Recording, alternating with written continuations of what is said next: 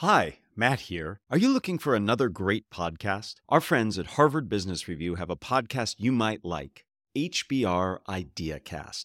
Every Tuesday, they bring you the world's best business and leadership experts to help you manage up, manage a business, and manage yourself. I had a fantastic time being a guest on IdeaCast. We had fun discussing specific skills for spontaneous speaking, like making small talk and giving feedback, and how to manage speaking anxiety. I always learn so much from IdeaCast, and I know you will too.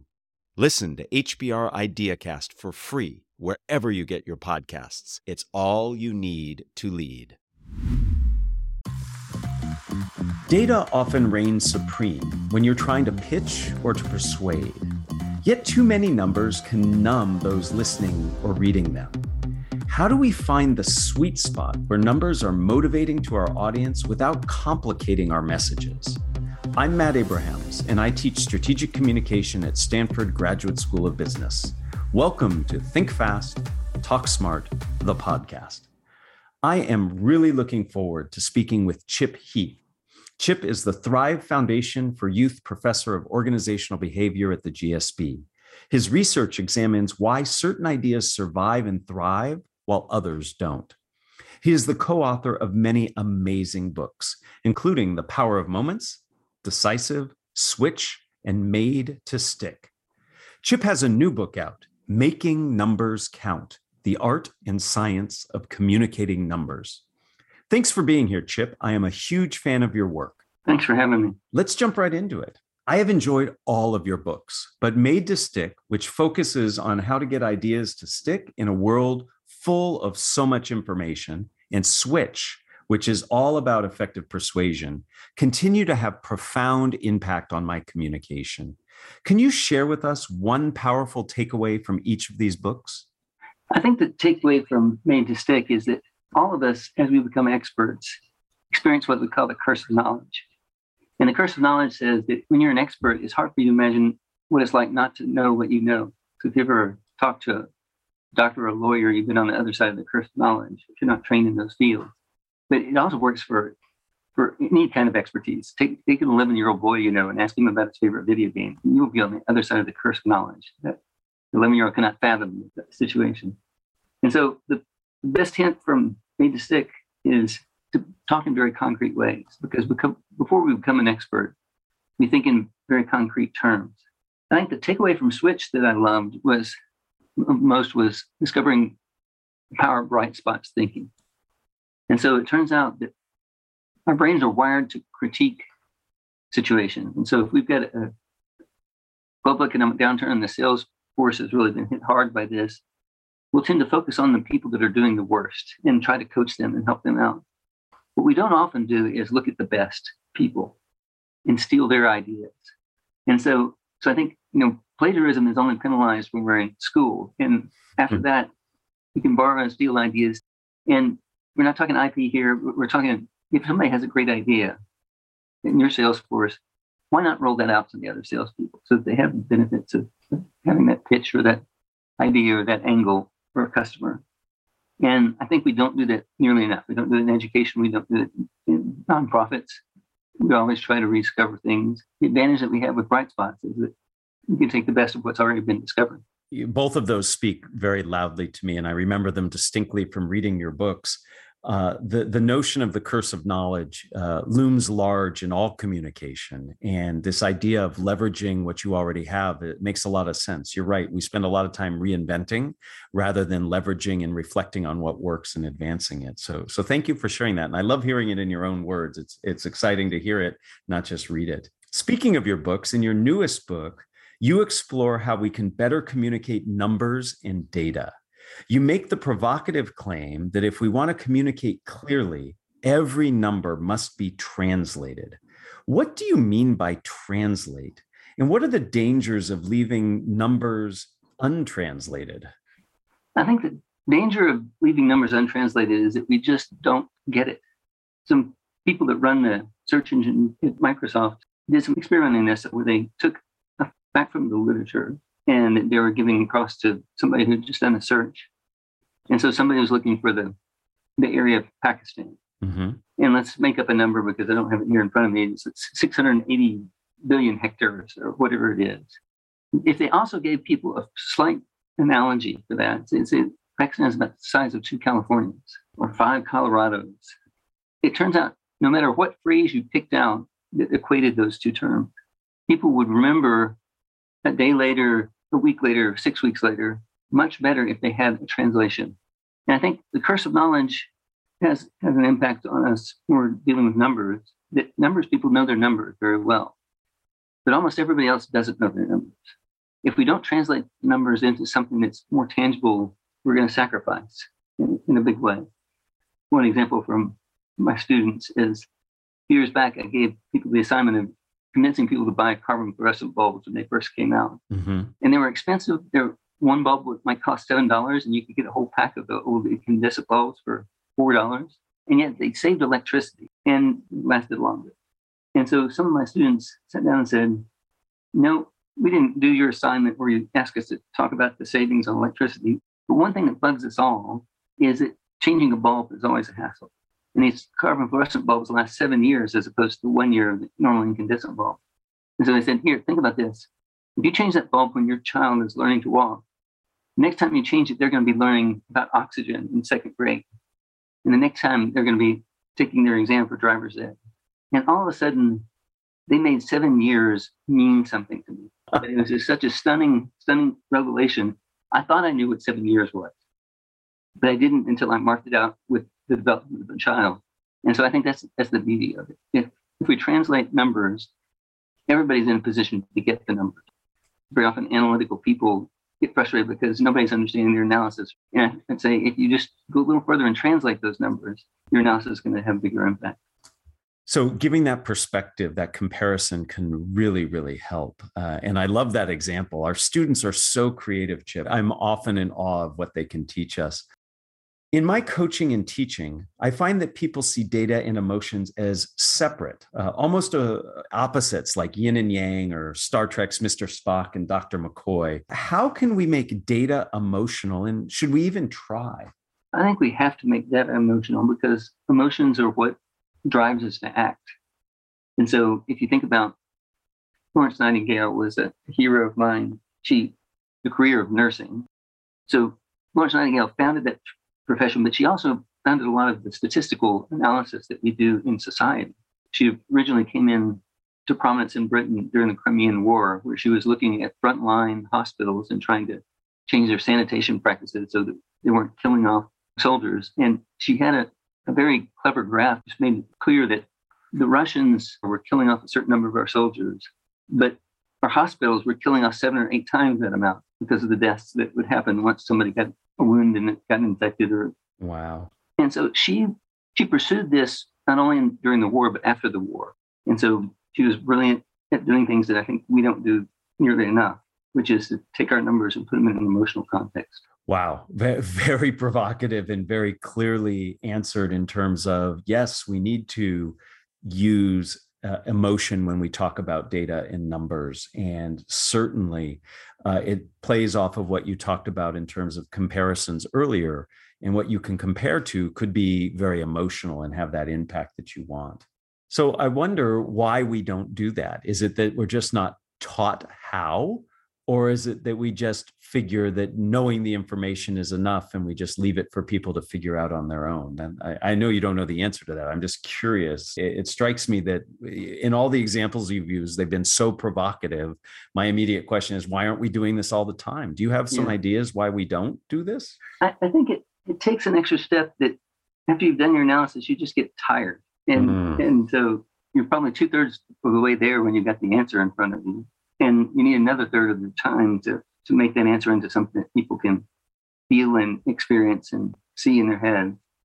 And it's just hard to force yourself to do that at that moment because you think, I've got the number, it's the right number, I'm going to present it, and people will buy it. Well, they don't necessarily. I think that's exactly right. And I would add to it that the goal is to get to the answer, not necessarily to communicate the answer in a way that people can understand it. So part of it is we have to perhaps change what the ultimate goal is. If somebody came up with a phrase in a foreign language that they yelled out in a meeting and half the people in the room didn't speak that language, it would be considered rude. And yet we got numbers, and a lot of the people in the world don't understand the numbers like the numbers people. And there are a lot of untranslated numbers that float around in organizations and in society.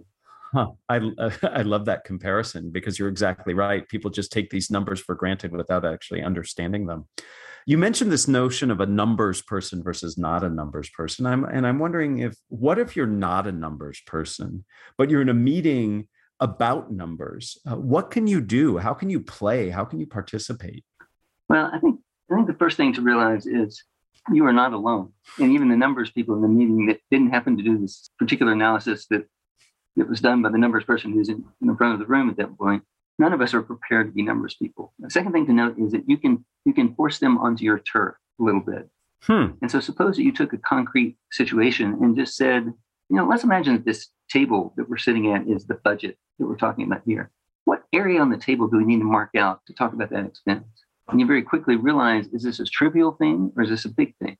And the analytical person may even be happy to be asked to do that because they can do some calculations on the fly and geek out on it. But they're geeking out in a way that everybody else understands as opposed to a way that everybody else doesn't understand. So it sounds like you as a non-numbers person have to invite, encourage, maybe cajole and force some numbers people to communicate in a way that you understand and give them that opportunity. The example you gave with the table reminded me of things I would do with my children when they were younger and I was trying to explain concepts, not necessarily number concepts, but I would go out of my way to make sure that I was explaining it in a concrete visual way to help them understand. So it might be inviting others to communicate with us in that way. There are some things in understanding numbers that are just hard for some people. I'll take myself personally. Probability is hard for me. I believe in streaks, for example. So if I flip a coin 3 times in a row and it comes up heads those 3 times, I actually suspect that it will likely come up heads again. And it's a legitimate fair coin. You bet on the lotto at that moment, right? Yeah, right, exactly.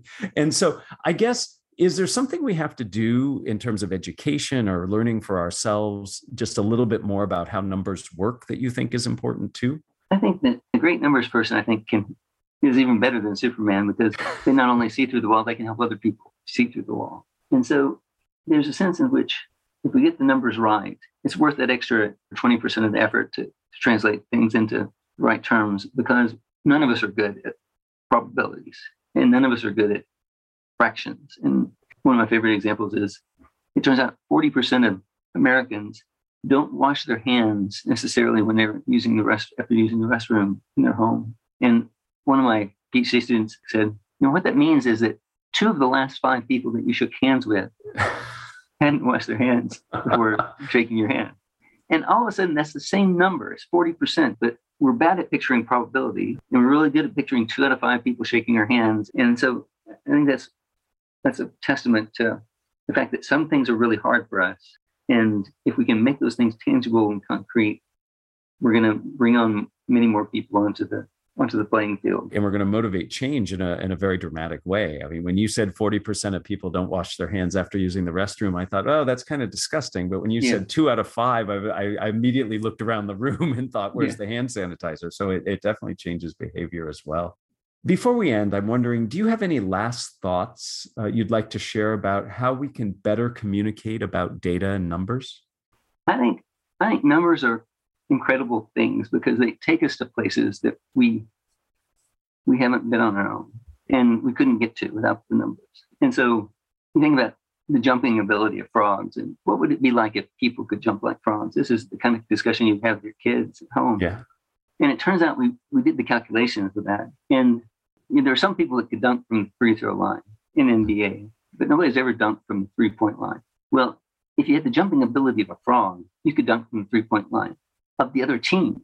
Wow. And suddenly you've got a conversation you have with any sports fan or any kid, and they understand and engage in the same way on a topic that we wouldn't have thought about before. Very often what we found over and over again is that by running the numbers, what we experienced was a sense of awe. It's like, wow, I didn't know that was how important that ability was for frogs. There's a lot of power in doing this kind of analysis that brings on profound emotions and motivates people, like you said before, to change. Well, I really appreciate you sharing not just that last bit of advice, but the advice you've shared before. And I see you standing tall with a cape flowing behind your back as math man instead of Superman, helping us understand, because you're right, there is a superpower involved in that.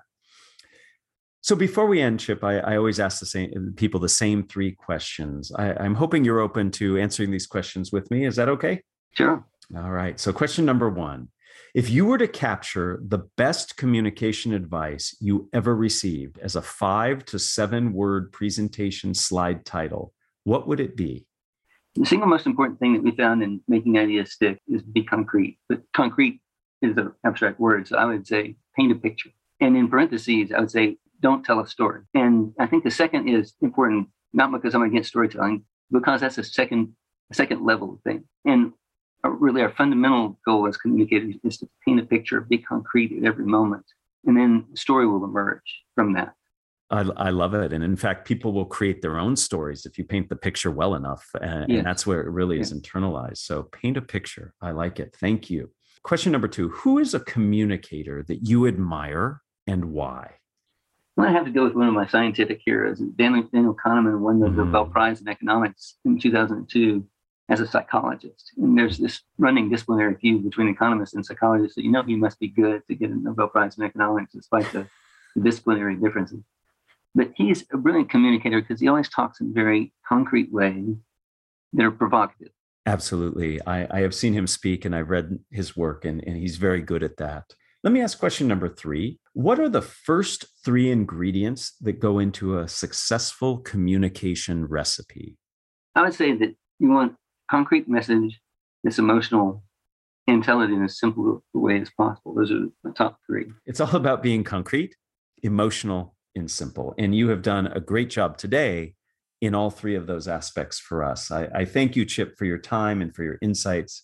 Your ideas are incredibly helpful across all of your work, but especially for helping us to understand how best to present numbers and data. I encourage everyone to read Chip's new book, Making Numbers Count: The Art and Science of Communicating Numbers. I had a chance to read a preview copy, and let me tell you, as far as the numbers go, on a scale of 1 to 10, it is certainly an 11. Thanks again, Chip. Thank you. Thanks for joining us for another episode of Think Fast, Talk Smart, the podcast. Produced by Stanford University's Graduate School of Business. For more information and episodes, visit gsb.stanford.edu or subscribe to our show wherever you get your podcasts. Finally, find us on social media at stanford.gsb. Hi, Jenny here. I'm the executive producer of the show. I know Think Fast, Talk Smart listeners love to learn and hone their communication and leadership skills. Here's a fantastic opportunity for you. Stanford Graduate School of Business offers more than 50 executive education programs, in person and online, designed for leaders of all experience levels and career interests. Unlock your leadership potential and go to grow.stanford.edu/execed to find the program for you.